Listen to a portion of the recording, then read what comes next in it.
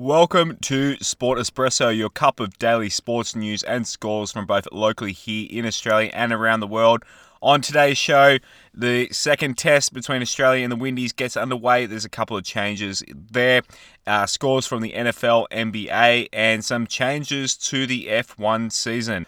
This episode is thanks to Mobile Corp, helping small business owners with all their IT and cybersecurity needs. For more info, mobilecorp.com.au/podcast, or click the link in the description of this episode. And let's get into the sport. Australia take on the West Indies in the second test. This one is a day-nighter in Adelaide this evening.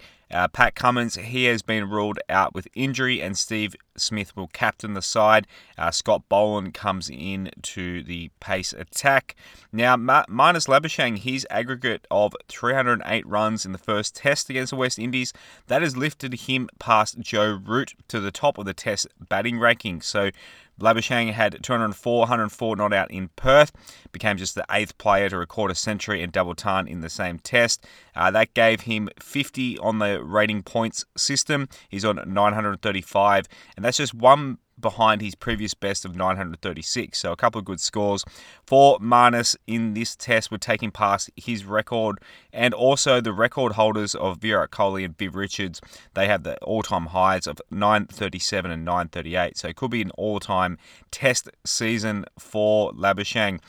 Joe Root, he dropped down because of scores of 23 and 73 in their test against Pakistan recently, and dropped to 4th place behind Stephen Smith and Babar Azam, who are in 2nd and 3rd respectively. In the NFL, a few things have happened overnight. The LA Rams, they've claimed quarterback Baker Mayfield off waivers. He was dropped by Carolina Panthers on Monday, US time. Also, some injury news. Unfortunately, Von Miller, the Buffalo Bills pass rusher, he has confirmed an ACL tear, and he'll be out for the season. In the NBA yesterday, the Cleveland Cavaliers, they won against the Lakers at home 116-102. Donovan Mitchell with 43 points for Cleveland, shooting 17-27. Anthony Davis, he only played 8 minutes and went out with illness. That could keep him out for a couple of games. He's out of their game today as well. A huge loss for LA. He was basically carrying their season back into playoff or play-in contention. The Pistons, they went into Miami and got the win, 116-96. Bogdanovic, he had 31 points for Detroit. For Miami, Tyler Herro, he had 34. Jimmy Butler did not play in that one. They were resting him for that one.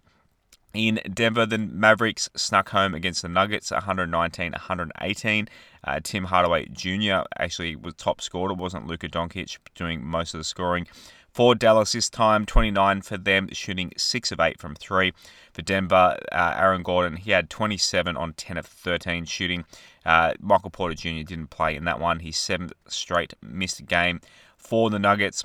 Big docket today. Clippers at Magic, Hornets at Nets, Hawks at Knicks. That is on ESPN at 11:30 a.m. Lakers at Raptors. So Anthony Davis out for that one, and they're going to sit LeBron James for that game as well. Wizards at Bulls, Thunder at Grizzlies, Kings at Bucks, Pacers at Timberwolves, Pistons at Pelicans, Warriors at Jazz, and then a big game at 2 p.m. today on ESPN, Celtics at Suns. Chris Paul apparently returning for that one. In Formula One, they've confirmed that the number of qualifying sprint races for the 2023 season, so basically instead of qualifying on Saturday, they do qualifying on Friday and do a little sprint race on this Saturday to determine the grid spots for the Sunday race. That's been upped to 6. So Austin, Texas, Spa-Francorchamps, Azerbaijan, Austria, Qatar, and Brazil will all have sprint races next year. And to finish, what to watch for your Thursday. So NBL tonight, a couple of games. The Breakers and Kings at 5:30 p.m. The Phoenix and Hawks at 7:30 p.m. And in the NHL, Golden Knights and Rangers, they play today on ESPN as well.